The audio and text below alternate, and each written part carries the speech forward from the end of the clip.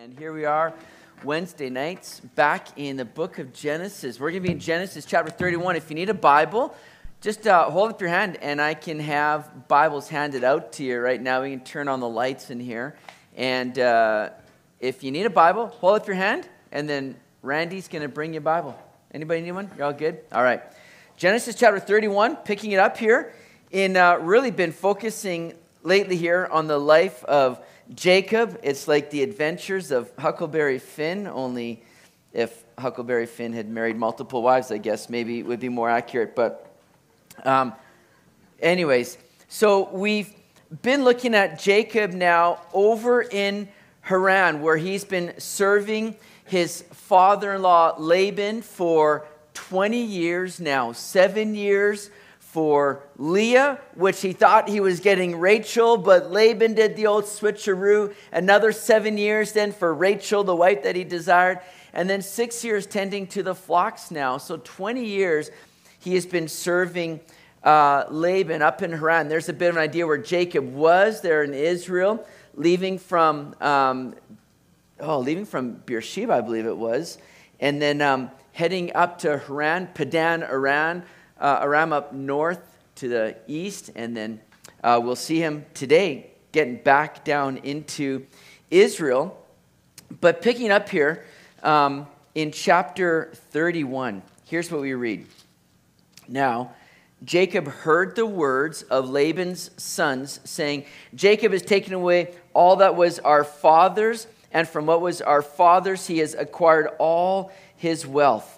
And Jacob saw the countenance of Laban, and indeed it was not favorable toward him as before. Then the Lord said to Jacob, return to the land of your fathers and to your family, and I will be with you. Love that. So here's Jacob now beginning to get a word from the Lord. It's time to come back to your home now. Time to come back to the land of your fathers there in Canaan, soon to be known as Israel. But notice what we see there in verse 1. Laban's sons are getting a little bit jealous. They're getting a little bit upset that Jacob is doing so well. Remember, even with Jacob tending the flocks of Laban, Laban, said, you can have all the speckled or streaked or spotted, lambs and flocks, and it was the solid colored ones that were, typically more valued and more cherished. And so Laban's thinking you're going to get all the rejects, but all these, and thinking that there wouldn't be many of them. But again, the flocks were just producing like crazy for Jacob, and he's receiving all these spotted and streaked flocks, and things are just growing. He's profiting, he's prospering, and he's been doing so because God's just been blessing him. God's been leading, and we'll see in this chapter how God was revealing to Jacob some of these things that he'd be doing for him. But what's happening now is Laban's family, his sons, are seeing Jacob prospering and profiting. And they're getting jealous, they're getting upset. They're like, man, he's taking away all of our assets, maybe all of our inheritance. This isn't good. And they're getting jealous and they're coveting. But notice they're distorting the truth in that. They're making out like Jacob has been scheming and stealing away all that was Laban's. But Jacob has done no wrong. It's very true that Jacob has acquired much wealth from Laban, but it's been done through mutually agreed upon terms, and God has simply allowed Jacob to prosper. It's interesting because we can oftentimes be like the brothers where we're looking at other things or other people and the ways that they're maybe prospering or profiting, and we can easily begin to get very jealous, maybe even covet. And we begin to get our eyes fixed on those things and begin to have that kind of attitude of coveting. And the truth just begins to get distorted as to seeing, reality correctly. And these brothers are allowing their jealousy and covetousness to distort the truth. And it's so easy for us to happen when, we allow these things to creep in. We begin to see lines get blurred and we don't see the situation in full honesty. Proverbs 14:30 says, a sound heart is life to the body, but envy is rottenness to the bones. And it's so true. When we begin to be envious, covetousness, man, it begins to really pollute us and hurt us. And it's really just, rottenness to the bones, as it says so accurately there in Proverbs. So these are things that are going on. But God begins to use this situation now, ultimately to lead Jacob out of Haran. And I love the gracious promises of the Lord. Notice what he said there in verse 3, and I will be with you. If you love to mark your Bibles and underline things, make sure you underline that. I love that promise there. And we know that when the Lord is with us, we can move forward in confidence, strength, and boldness. And this is a promise that's repeated oftentimes in Scripture, isn't it? Joshua 1:9. Have I not commanded you, be strong and of good courage? Do not be afraid, nor be dismayed, for the Lord your God is with you wherever you go. And in Hebrews 13:5, let your conduct be without covetousness. That ties into what we just talked about in verse 1 there. But be content with such things as you have, for he himself has said, I will never leave you nor forsake you. And so Jacob is getting this promise now. He's getting this kind of push from the Lord. Listen, it's time to go back to your land of your fathers, and I'm going to be with you. And it's a promise that we can hold to ourselves, knowing that when we walk in the ways of the Lord, God is going to be with us. Jacob might have thought, man, returning back home, I don't know about that. Man, I've made some enemies back there. I don't know if that's going to work. He's making enemies now here in Haran too. And so he's kind of getting pushed out of this. But we can confidently trust the Lord when he's leading us and moving us on into things that he has for us. We can confidently trust him and go, Lord, I know you're going to be with me. And if you are with me, what then do I have to fear? So look at verse 4. So Jacob sent and called Rachel and Leah to the field to his flock and said to them, I see your father's countenance, that it is not favorable toward me as before, but the God of my father has been with me. And you know that with all my might I have served your father, yet your father has deceived me and changed my wages 10 times, but God did not allow him to hurt me. If he said thus, the speckled shall be your wages, then all the flocks bore speckled. And if he said thus, the streaked shall be your wages, then all the flocks bore streaked. That's what we're talking about. Laban was trying to kind of dupe him a little bit, but God was like, I'm going to bless you in spite of all this. Look at verse 9. So God has taken away the livestock of your father and given them to me. And it happened at the time when the flocks conceived that I lifted my eyes and saw in a dream, and behold, the rams which leaped upon the flocks were streaked, speckled, and gray spotted. Verse 11, then the angel of God spoke to me in a dream, saying, Jacob, and I said, here I am. And he said, lift your eyes now and see all the rams which leap on the flocks are streaked, speckled, and gray spotted. For I've seen all that Laban is doing to you. I'm the God of Bethel, where you anointed the pillar and where you made a vow to me. Now arise, get out of this land, and return to the land of your family.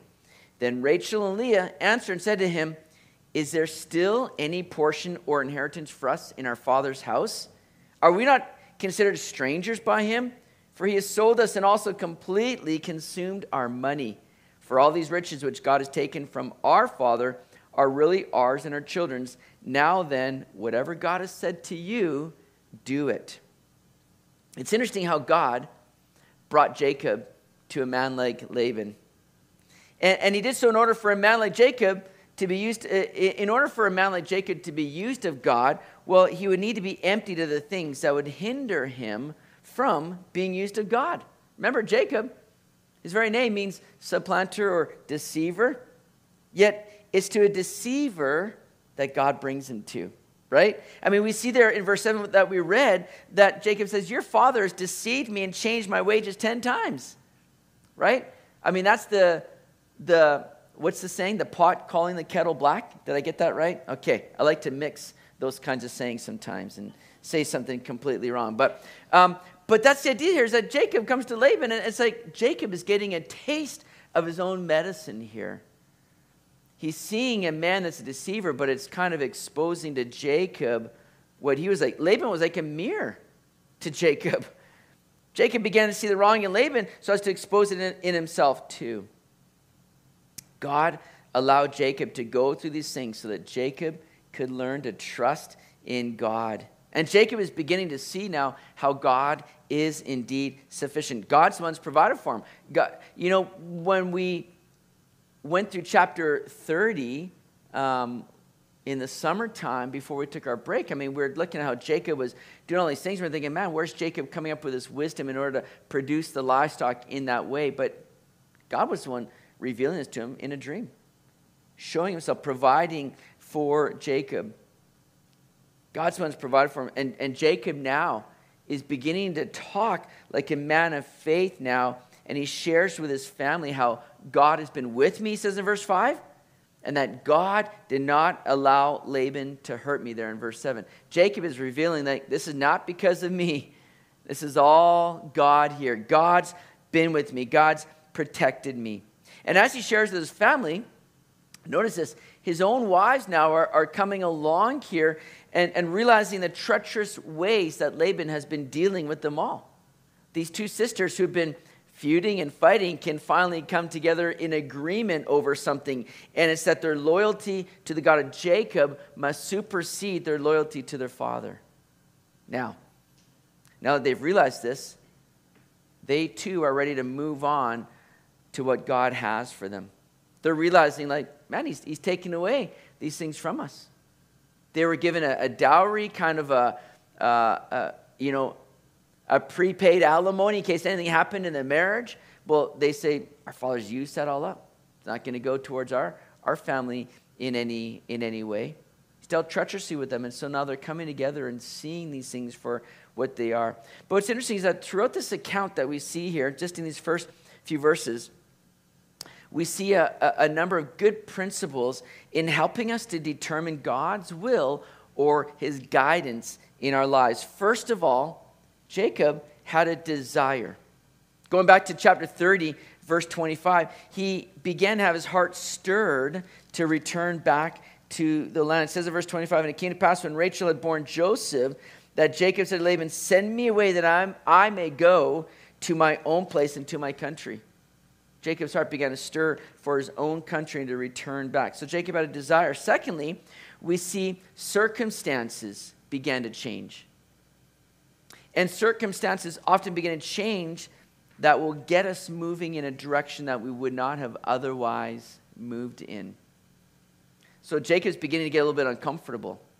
It's like an eagle that builds a nest with these sticks kind of poking inwards for the young so that they don't get comfortable. As they begin to grow, these sticks begin to kind of poke at them, and it causes the eagles to begin to kind of go, man, I got to move out of this nest. I got to begin to fly.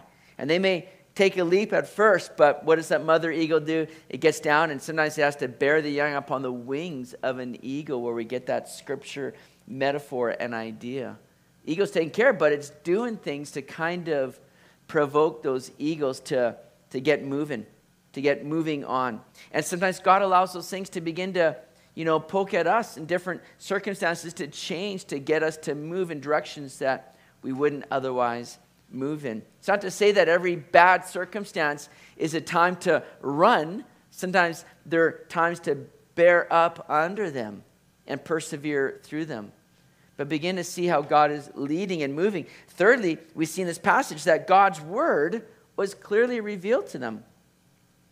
There in chapter 31, verse 3, we already saw it. And I will be with you, God says. Return to the land of your fathers and to your family. I'll be with you. Repeats again in verse 13. And so we see here that this is always the key for us, is what does God's word say? Am I moving in a direction that contradicts God's word? I've heard some people say, well, we just believe that this is the will of God. And it completely goes against God's word. And you sit there and go, how can you think that this is God's will for you when it's completely contrary to God's word? Well, I just have a real peace about it. I just feel it. I'm like, no, that's not the peace of God. It's a piece of something else. I don't know what it is, but it's not from God if it contradicts God's word. God's word is always going to be that real determining, confirming factor for us here. And when his word is given clearly, guess what? We must act upon it, knowing that there will not be a better alternative for us. And lastly, Jacob had confirming support from others. We see that both Rachel and Leah saw that this was of the Lord and it was to be acted on now. It's not to say that we always listen to others as the final authority, but I'm grateful for the times God has been nudging me in a certain way and have others come alongside and just confirm that in my life. Proverbs 11:14 says, where there's no counsel, the people fall, but in the multitude of counselors, there is safety. I'm thankful for the multitude of counselors we have even within this church here to, lead us along. But the goal is always to hear from God, to line things up with the Word of God. So also notice there in verse 11, we kind of skipped over it, but it says there in verse 11, then the angel of God spoke to me in a dream, saying, Jacob, and I said, here I am. And then in verse 13, he says, I'm the God of Bethel. This angel of the Lord is revealing himself to be deity, making him more than an angel. This is the angel of the Lord, capital A, that we see oftentimes in Scripture, which is the pre-incarnate appearance of Jesus Christ. Anytime that somebody's had this encounter with God in a almost physical way, as we'll even see later in our study tonight here, this is a reference to that pre-incarnate appearance of Jesus Christ. And we've seen that throughout Genesis already. The angel of the Lord, or the angel of God, shows up and reveals himself to people, instructs them. And this is who Jacob is receiving from here in this passage. Continuing on, verse 17 of chapter 31. Then Jacob rose, and his sons and his wives on camels, and he carried away all his livestock and all his possessions which he had gained, his acquired livestock which he had gained in Padan Aram, to go to his father Isaac in the land of Canaan. Now Laban had gone to shear his sheep, and Rachel had stolen the household idols that were her father's. And Jacob stole away unknown to Laban the Syrian, in that he did not tell him that he intended to flee. So he fled with all that he had. He arose and crossed the river and headed toward the mountains of Gilead. Now it's interesting, the wording that Moses is using in retelling these events, because he says Rachel had stolen the household idols in verse 19, but then also Jacob stole away unknown to Laban there in verse 20. Use these same terms, stolen and stolen. There's still a little of the old self in Jacob, and interestingly, it seems in Rachel as well. Well, we're going to see how God is going to be dealing with Jacob through our study tonight in seeking to weed out all that old self, that old character of Jacob. Now, Jacob could have left very confidently and assuredly, because remember, God's already told him, go to the land of your fathers, and I will be with you. Verse 3, I'll be with you. Jacob could have left very confidently, assuredly, because God's already given him the green light to go and assured him that he's going to be with them. But Jacob is, again, reverting a bit to his old ways. And in so doing, he's failing to trust in the Lord and failing to be a right witness of the Lord. See, when our flesh gets in the way, as it is with Jacob here, thinking, okay, we got to sneak out of here. We got to go and not tell Laban anything here. We got to make sure we're being very crafty, scheming along. This isn't what Jacob needed to do. But you see, when our flesh gets in the way and we walk by sight more than faith, we're not going to represent the Lord as we should. Jacob certainly isn't doing so. But as we'll see tonight, God's not going to be done with Jacob yet. And I'm thankful that God is not done with me or you either. He's continuing to work in us, and may we allow him to do that work in us. Well, look at verse 22 as we see now this encounter with Laban coming for Jacob. Verse 22, and Laban was told on the third day that Jacob had fled. Then he took his brethren with him and pursued him for 7 days' journey. So Jacob got quite a bit of a head start, but Laban, man, he pursued him. And it says he overtook him in the mountains of Gilead. Verse 24, but God had come to Laban the Syrian in a dream by night and said to him, be careful that you speak to Jacob neither good nor bad. So Laban overtook Jacob. Now Jacob had pitched his tent in the mountains, and Laban with his brethren pitched in the mountains of Gilead. And Laban said to Jacob, what have you done that you have stolen away unknown to me and carried away my daughters like captives taken with the sword? Verse 27, why did you flee away secretly and steal away from me and not tell me? For I might have sent you away with joy and songs, with timbrel and harp. And you did not allow me to kiss my sons and my daughters. Now you've done foolishly in so doing. It is in my power to do you harm. But the God of your father spoke to me last night, saying, be careful that you speak to Jacob neither good nor bad. And now you have surely gone because you greatly long for your father's house. But why did you steal my gods? Jacob, like I said, got a good 3 days distance before Laban knew that they had all left. And it took Laban 7 days to catch up. 7 days is a pretty good amount of time to let cooler heads prevail. Apparently, it might not have been enough for Laban, as God has to come and speak to him in a dream to warn him to go easy on Jacob here. And again, don't you love how God takes care of us in ways that we oftentimes don't know? Here's Laban on his way. Jacob's free, but little does Jacob realize at this time until Laban tells him that God's intervening and God is meeting with Laban to kind of calm down and say, listen, don't you be speaking good or bad to Jacob. Don't you come down on him. And I just think of the many ways. I was talking this with somebody the other day, just to think about the number of ways that God has been at work in our lives or intervened in situations or spared us, protected us from certain things that we don't even know, right? You think about how he's got his angels watching over us at times, and little do we realize how often. I mean, I just think it's going to be so cool, to get like a highlight reel in heaven and to see all these times that we were like right at the brink of danger, if not death, and God just stepped in and intervened in ways that we didn't even realize, I just think it's going to be so cool. But here's God now intervening, and he's speaking with Laban on Jacob's behalf. God's got it all under control. Now, Jacob was worried about what Laban could do, but Jacob needed to have more faith in what God could do and is doing, in fact. Now, Laban is, of course, trying to, play the good guy here, right? He comes to Jacob, and he's kind of like, he knows, okay, I can't come down on him, but now he's trying to play the good guy. Like, Jacob, why didn't you just let me know? I would have thrown you a great party, man. There would have been dancing and joy and music, man. I would have had a great old time. I would have sent you off with a nice big party, and I just wanted to kiss my family goodbye. He's trying to play this up. Yeah, right, I mean, you don't blame Jacob for being a little skeptical over a fellow schemer here, but Laban, though he would love to do harm, he knows that he can't. So the thing he says that he's really after, so he's out to figure out, who stole his gods. Why'd you take my gods? Which is a very ironic thing and a sad testimony, isn't it? What good can gods do if they can be stolen, right? Who took my gods? What am I going to do now? It's like you're just going, come on already, right? But look at verse 31.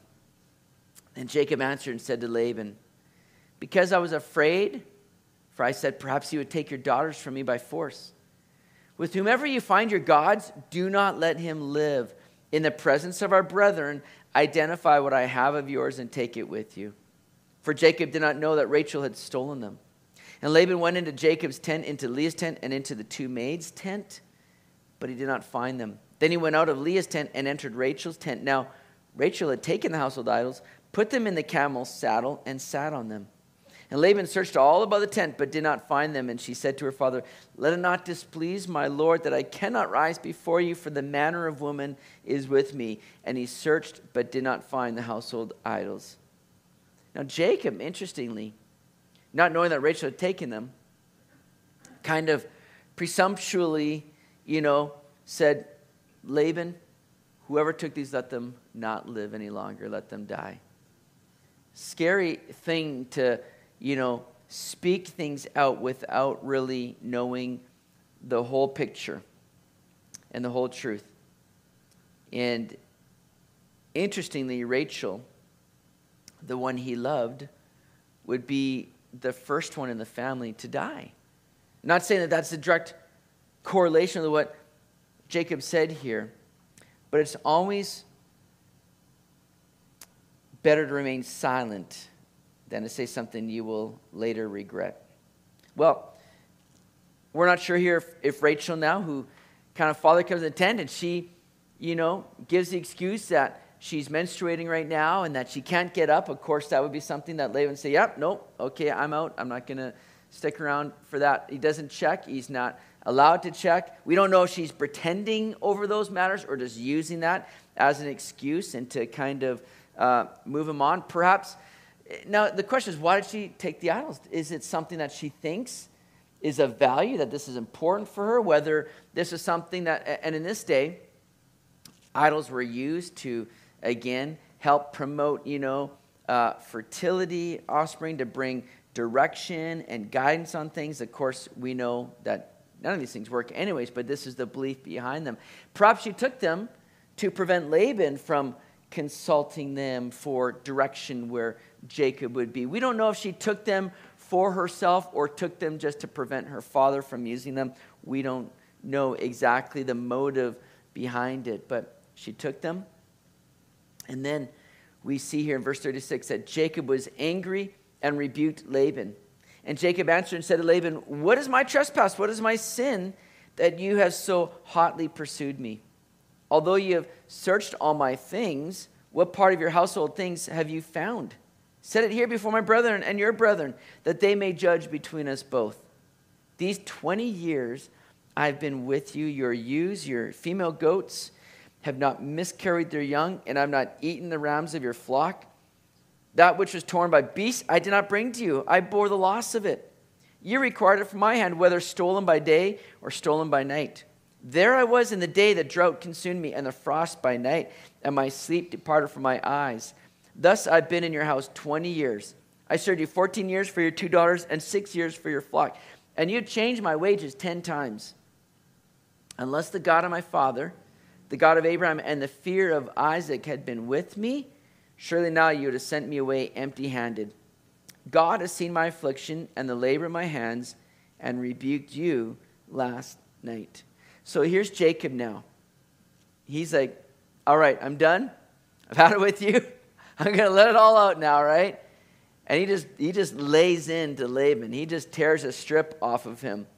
The word angry here means to become hot or to burn or to ignite. And this is truly just a fire that's been ignited in Jacob. And it's a rage now. But how we need to temper this kind of anger and emotions. Because though we may feel justified at times in our anger, we often don't know the whole story. See, as much as Laban or Jacob may have felt right coming down on Laban, this time Laban was right. Because he comes with that real single question: who stole my idols? Jacob's thinking, no, you're in the wrong, Laban. Nobody's got your idols. Look it. Put it out here. What have you found? There's nothing here. Yet Jacob failed to realize that. His wife Rachel took the idols, and Laban was right. Jacob didn't know it. And that's a problem when we begin to boil over in anger. We crack. We often end up wearing egg on our face. Why? Because we don't always have the facts straight. See, Jacob now allows 20 years of frustration that he's been just kind of has bottled up in him. It just comes bubbling over in frustration. He just spews out on Laban now. All these things that he's had to endure through Laban. All these things that he's had to put up with. I'm sure he felt justified in bringing this all up, right? But it was unwarranted at this time because Laban was telling the truth regarding the idols. And it's a warning for us to make sure you know the whole story before you begin to unload on someone. In fact, it's just better to, again, hold back from those things. Better just walk in love. Colossians 3, verse 12 to 14, "Therefore, as the elect of God, holy and beloved, put on tender mercies, kindness, humility, meekness, long-suffering." Notice it's bearing with one another and forgiving one another. If anyone has a complaint against another, even as Christ forgave you, so you also must do. But above all these things, put on love, which is the bond of perfection. How easy it is to bottle things up and to store up all this kind of anger towards people that might have hurt us. But how we need to walk in forgiveness, because what forgiveness does is it just releases all that fuel, all that fire that just takes a little strike of a match to ignite, as it is with Jacob here, and just have it come out. Oftentimes, again, to our regret. How important it is to just put on tender mercies, to be forgiving, to put on love, and walk in that way. Now, before moving on, Jacob uses an interesting term when he talks about the God of his fathers. Because notice he said there in verse 42, unless the God of my father, the God of Abraham, but then he says, and the fear of Isaac. That's interesting. And if you've got a New King James, that word fear is capitalized, referencing this directly to the God of Isaac. What does that mean exactly? See, when Isaac tried to bless Esau over Jacob, what happened? He saw that God overruled that.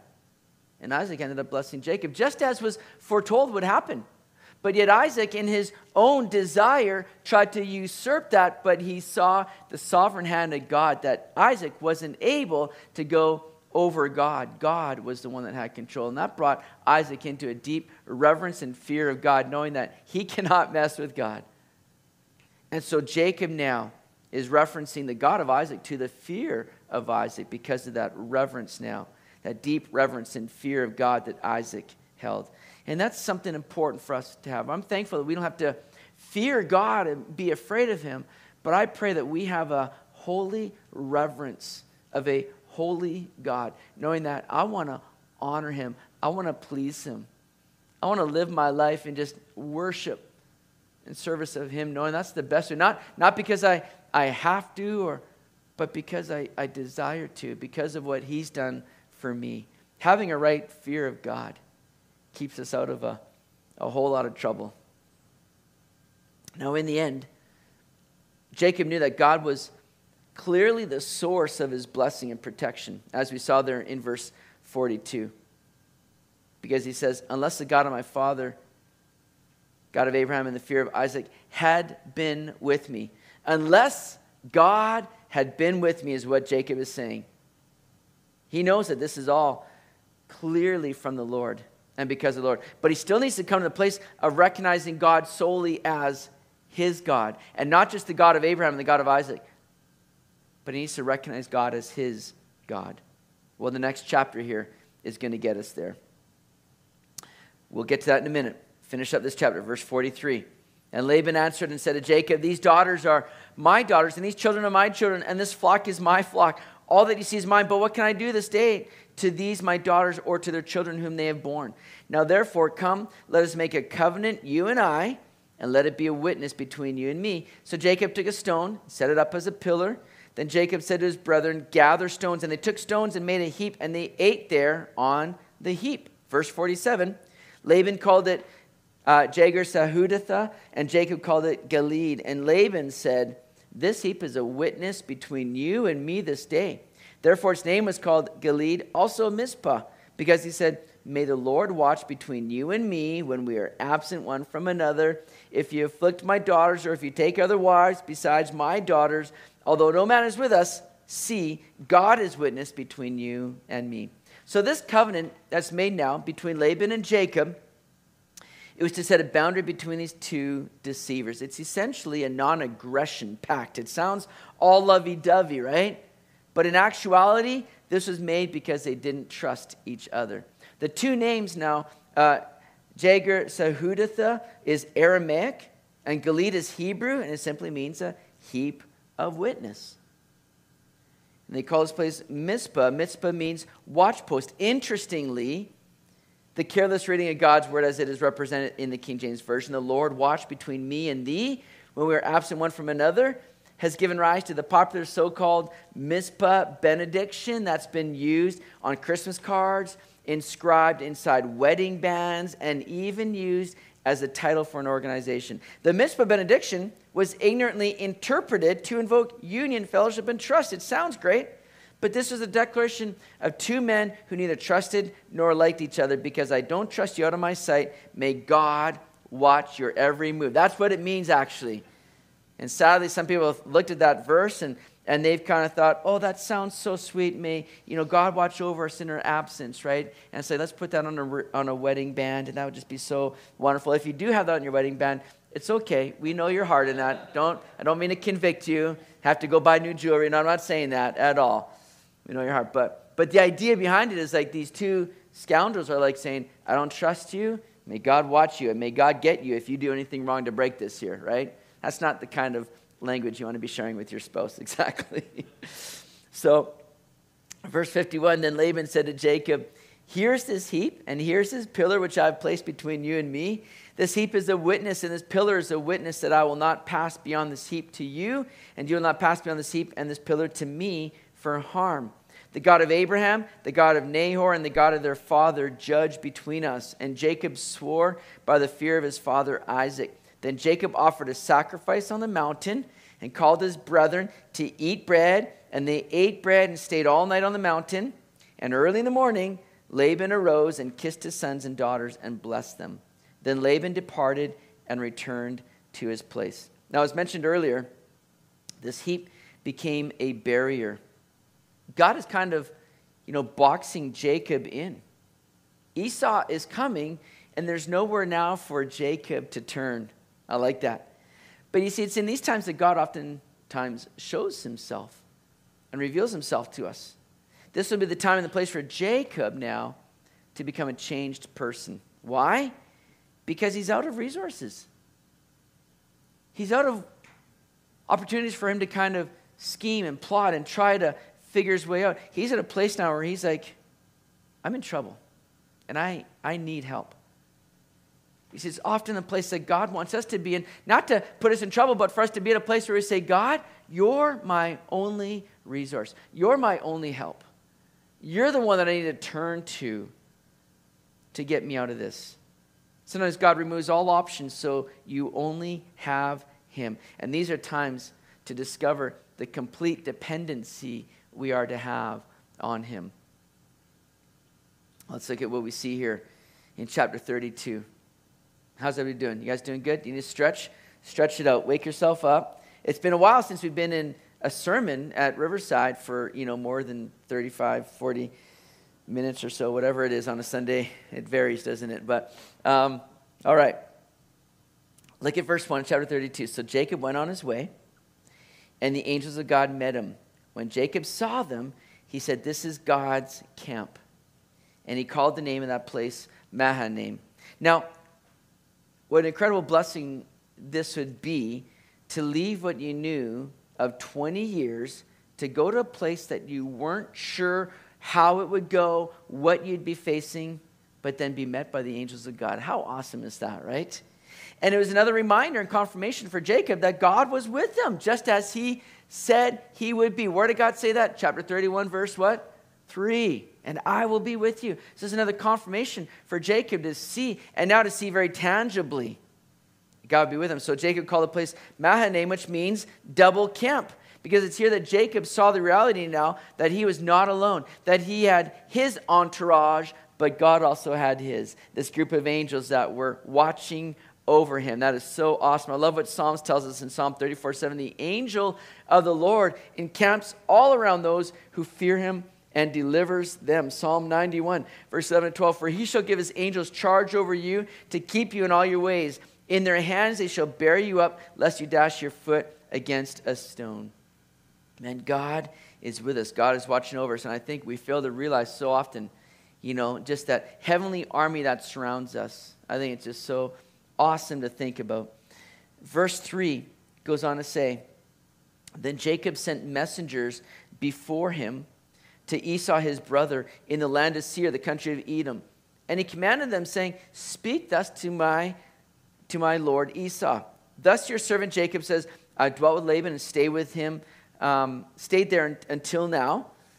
Verse 5, I have oxen, donkeys, flocks, and male and female servants, and I have sent to tell my lord that I may find favor in your sight. Then the messengers returned to Jacob, saying, we came to your brother Esau, and he also is coming to meet you. Oh, and by the way, he's got 400 men with him. So Jacob was greatly afraid and distressed, and he divided the people there that were with him and the flocks and herds and camels into 2 companies. And he said, if Esau comes to the one company and attacks it, then the other company which is left will escape. Jacob knows that to continue on in peace and integrity, he would need to make amends with his brother Esau. And that's what Jacob is seeking to do. This was not a necessity based on geography, but rather morality. This isn't something that, he's going to be walking into Esau's camp. Esau's out in Edom. This is a distance away. This is not something that Jacob is like going, oh boy. He's realizing, for me to really continue on the things of the Lord, I need to make amends with my brother Esau for the way that I've treated him. Jacob was hoping that reconciliation would ultimately come just by buying it, right? Send some gifts, and that should fix everything. At least that's how a lot of you husbands try to do it, right? But then Jacob is told Esau is on his way with a whole company of men. And at this word, Jacob, what does it say? He was greatly afraid and distressed.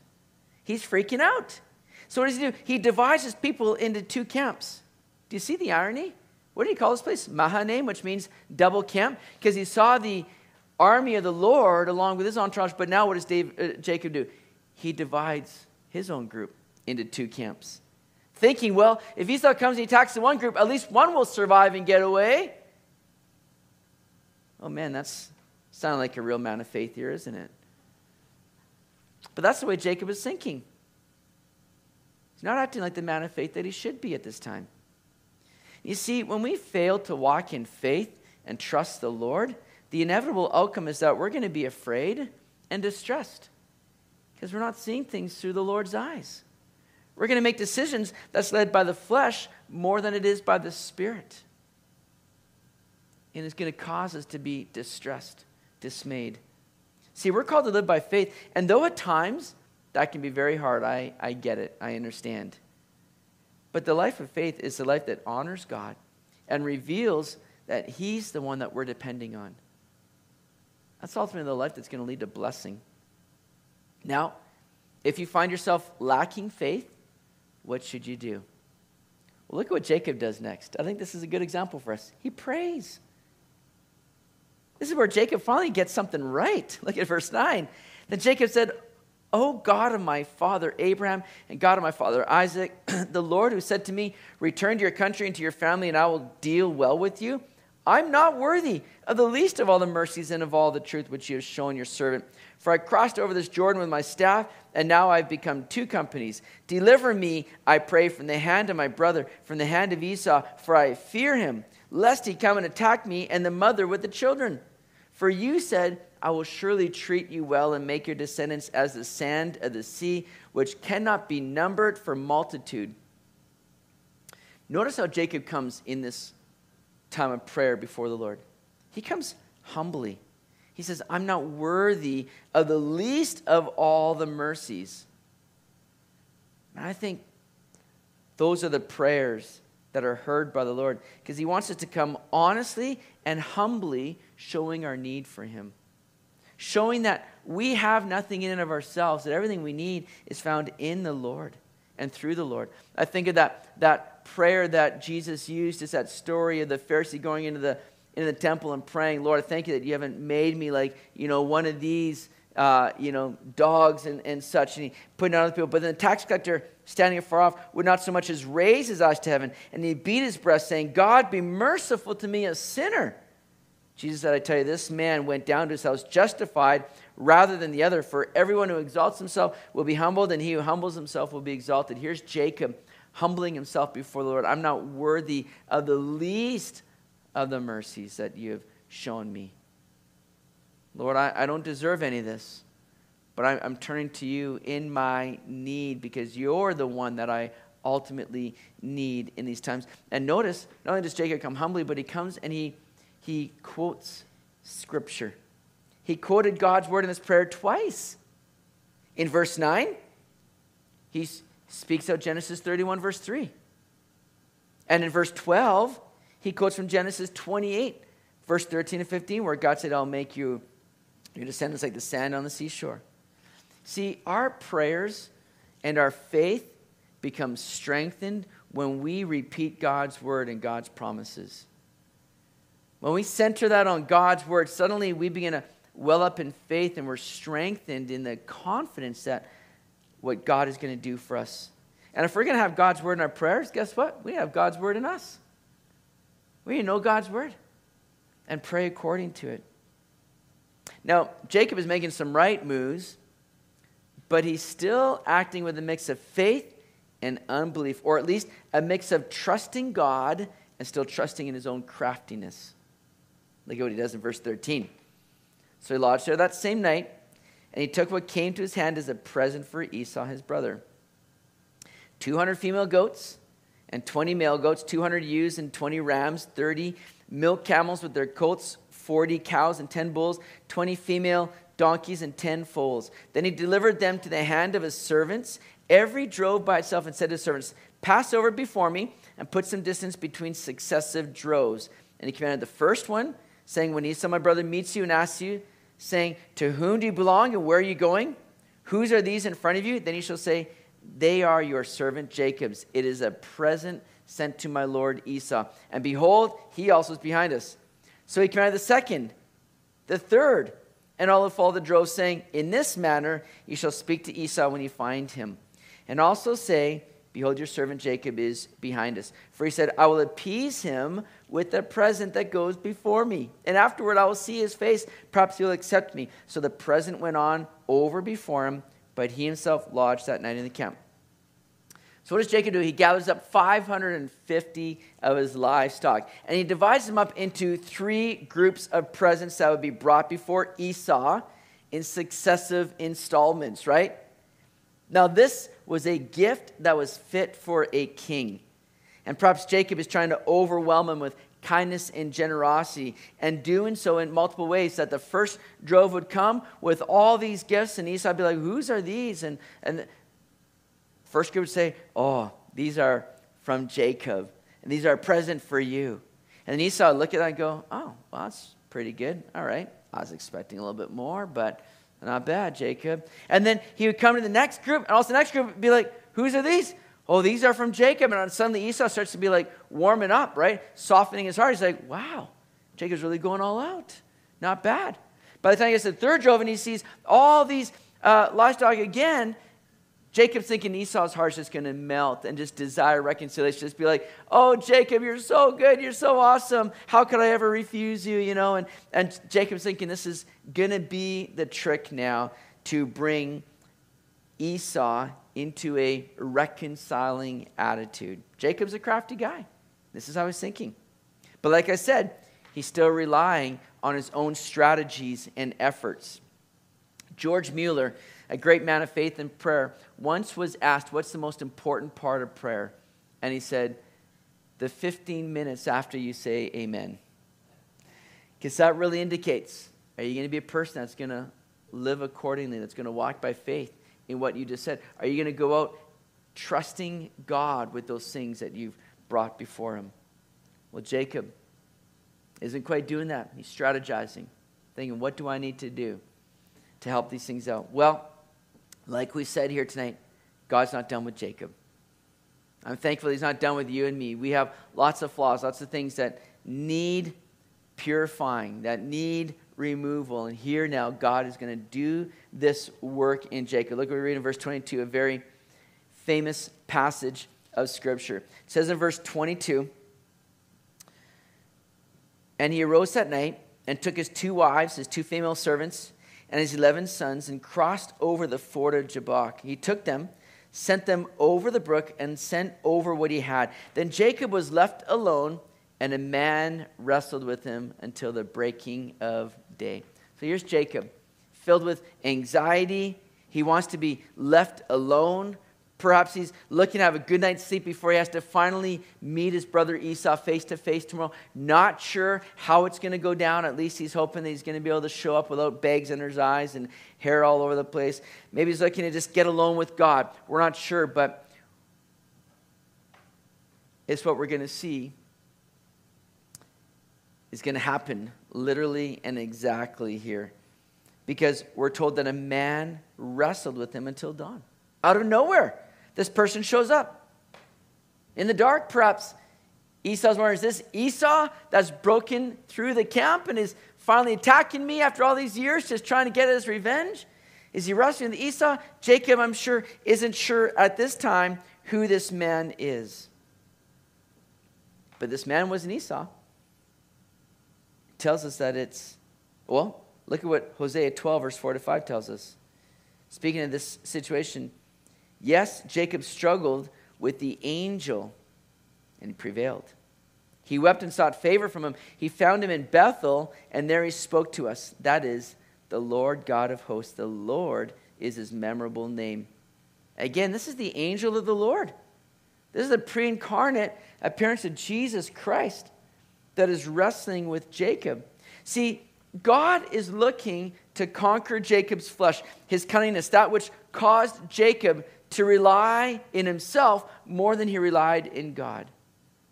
And God knows that this isn't going to end well for Jacob if he continues on that path. God loves Jacob, and God has plans for Jacob. So God needs to work in Jacob's life here. It's interesting that it says that Jacob crossed over the ford of Jabbok. Jabbok means emptying. And this is exactly what Jacob and us so often need. Emptying of ourselves. Emptying of those things that will take the place of the Lord. Emptying ourselves of the things that cause us to trust more in resources that we might have rather than in the Lord. And Jacob here is left alone, but he's left alone so that God can reveal himself to him and do a work in him of emptying him. A.W. Pink said that which hinders us in our growth and grace is not so much our spiritual weakness as it is confidence in our natural strength. And we need to empty ourselves of all that we might depend on, trust in, rely in of ourselves that is apart from the Lord. Jacob's going to learn this lesson on this night. It says in verse 25, now when this man, this angel of the Lord, saw that he did not prevail against him, he touched the socket of his hip, and the socket of Jacob's hip was out of joint as he wrestled with him. And he said, let me go, for the day breaks. But he said, I will not let you go unless you bless me. So he said to him, what is your name? He said, Jacob. He said, your name shall no longer be called Jacob, but Israel, for you have struggled with God and with men and have prevailed. Now, when you read this, you almost get the idea that Jacob is kind of out wrestling this angel of the Lord, and you wonder, how can that be? How can this be? And God is saying, let me go. But this is not God being overpowered. Let's be real, nothing can ever overpower God. I mean, that's just obvious. But yet you read this and you go, what is this implying for us? But I think what this is implying is that God is a gracious God who is not going to force himself upon anyone against their will. See, God's given Jacob opportunity to surrender freely. Now, because Jacob is not willing to tap out here, right? Jacob's continuing on to wrestle with the Lord. God's seeing that, okay, this guy's not going to give up. What does God do? Again, not forces himself completely against Jacob's will, but he kind of helps out Jacob a little bit. He touches his hip, puts it out of joint, puts Jacob at a bit of or revealing at least a bit of this weakness. See, God will do everything he can to bring you to the place of surrender, submission, and ultimately to his blessing. That's God's desire for you, is to bless you. And so often we get in the way of that by us not wanting to submit or surrender and to keep fighting for our way. And Jacob's doing just that. God says, man, Jacob, I got better things for you. Let me help you out in this here.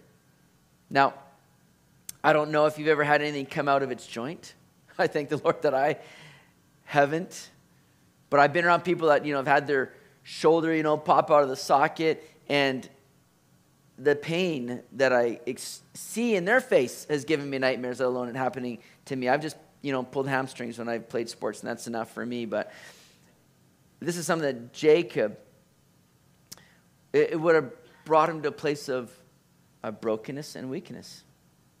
It's exactly what God has for us. Jacob is not stubbornly here demanding a blessing when he cries out, unless you bless me, I'm not going to let go.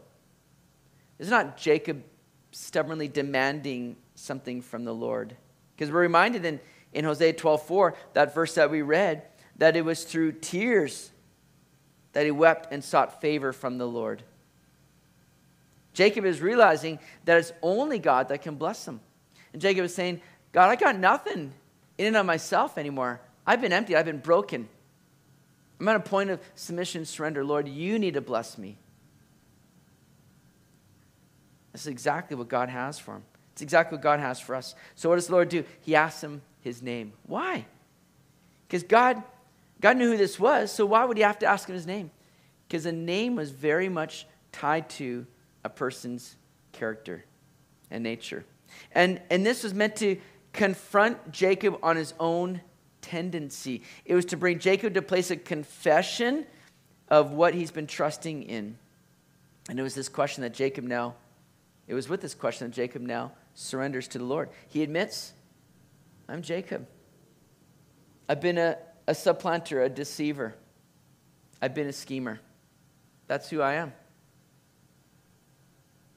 He confesses. And you see, it's in our confession and brokenness that we can ultimately be healed. That God can begin to do that work in us.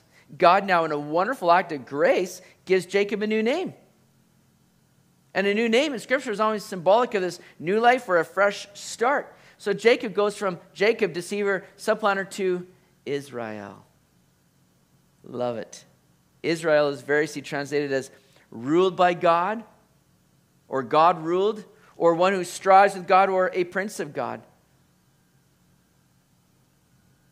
But God ruled. Whereas Jacob for so long has been calling the shots.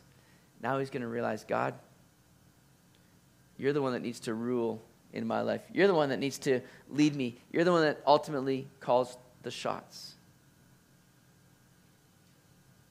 The question for us is, what are we being ruled by? Is it our flesh?